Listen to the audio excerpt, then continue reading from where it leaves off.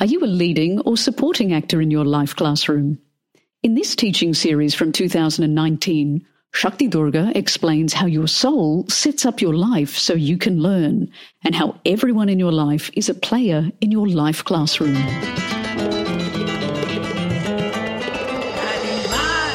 Hi everyone, it's Shakti Durga, and welcome to this episode of the Soul Talk podcast. Each episode is going to feature some of the highlights from live trainings, retreats, online classes, and presentations that I've done around the world. If you find value in it, please text the link to the podcast to a friend or share it with your networks.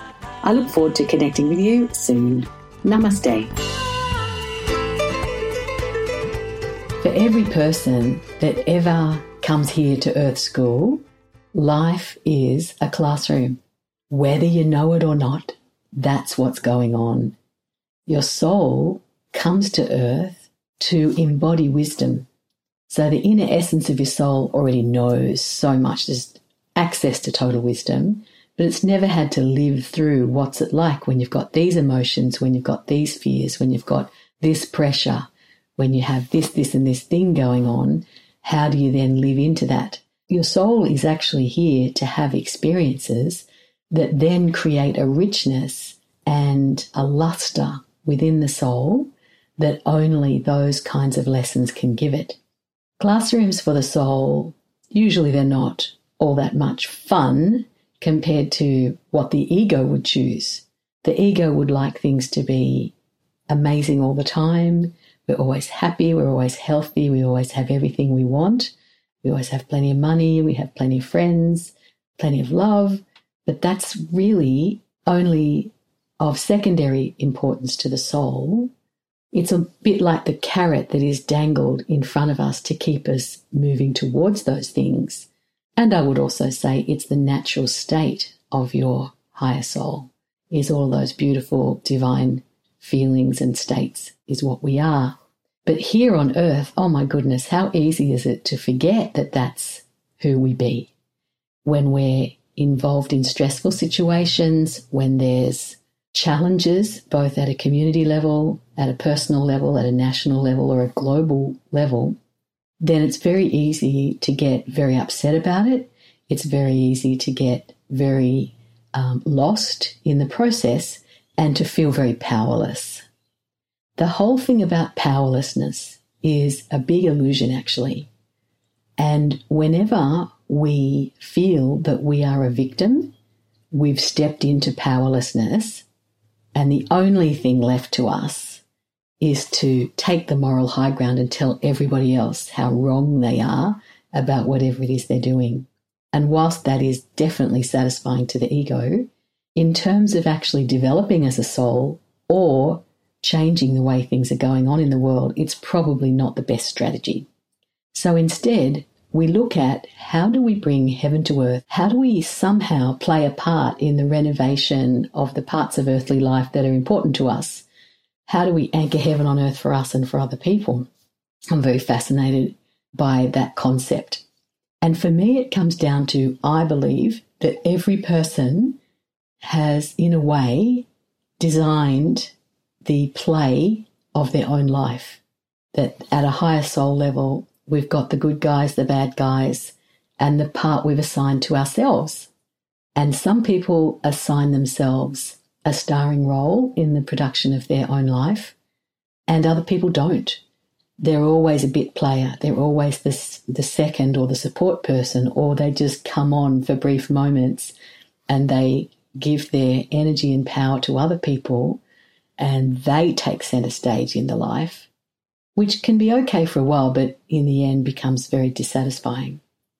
One of the things we can do is to start looking at, are we giving our power away? Are we feeling victimised? Are we actually giving someone else the leading role in the life that the soul has put you here so that you can find that space within yourself? I find that when we raise our vibration, and that can take a bit of effort, can't it? It's not an instant fix. We have to raise the average of our vibration. It's not just one or two meditations. It's certainly meditate, raise your vibration, do any spiritual practice, but then how do you live that in your life?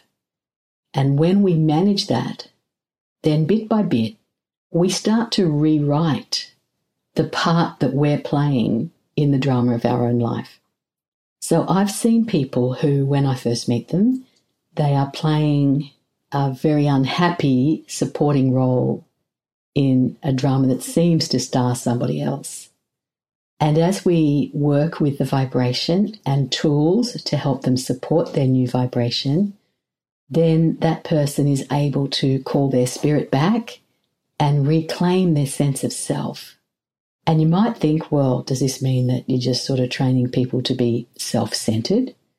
And I say, no, not at all. If we don't look after ourselves first and love the self, then we don't usually have a lot left over to really consciously love, serve, and help other people. So when we get our own house in order, then the sky's the limit in terms of the things that we're able to do. So I've seen people go from, for example, a situation where they just get into relationship after relationship where they're not respected. But then after we do the inner work and we work on self-respect, we work on our vibration, then the new part we play in the drama of our life is the part of a respected person. This has such phenomenal knock-on effects into every part of life because you see respect in this interaction and in this interaction and in that interaction. And it's as though everybody else has changed. But in fact, we've changed. And then all of the energies, the lines of light, they've all changed. And they change, in essence, the lines that other people have in the drama of our life. So there's a good metaphor for us all to look at how it is that we are writing the play of our life. And if we don't like the parts that other people in our life are playing, then rather than try and just recast the other characters, why don't we look at really going within, changing and transforming ourselves, and then watch as the universe seems to magically, miraculously change all the other players in your life. Even if it's the same people, it's like they're playing a different part. They're loving, they're respectful, and totally gorgeous. So pay attention and see if you can notice this phenomena that I'm talking about, either in your own life or in the lives of other people who are on a conscious path, a spiritual path.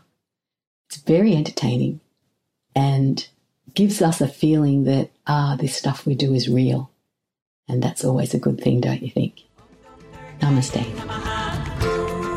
Thanks for joining me on this episode of Soul Talk. I hope the podcast has served you in creating a happier and more abundant life.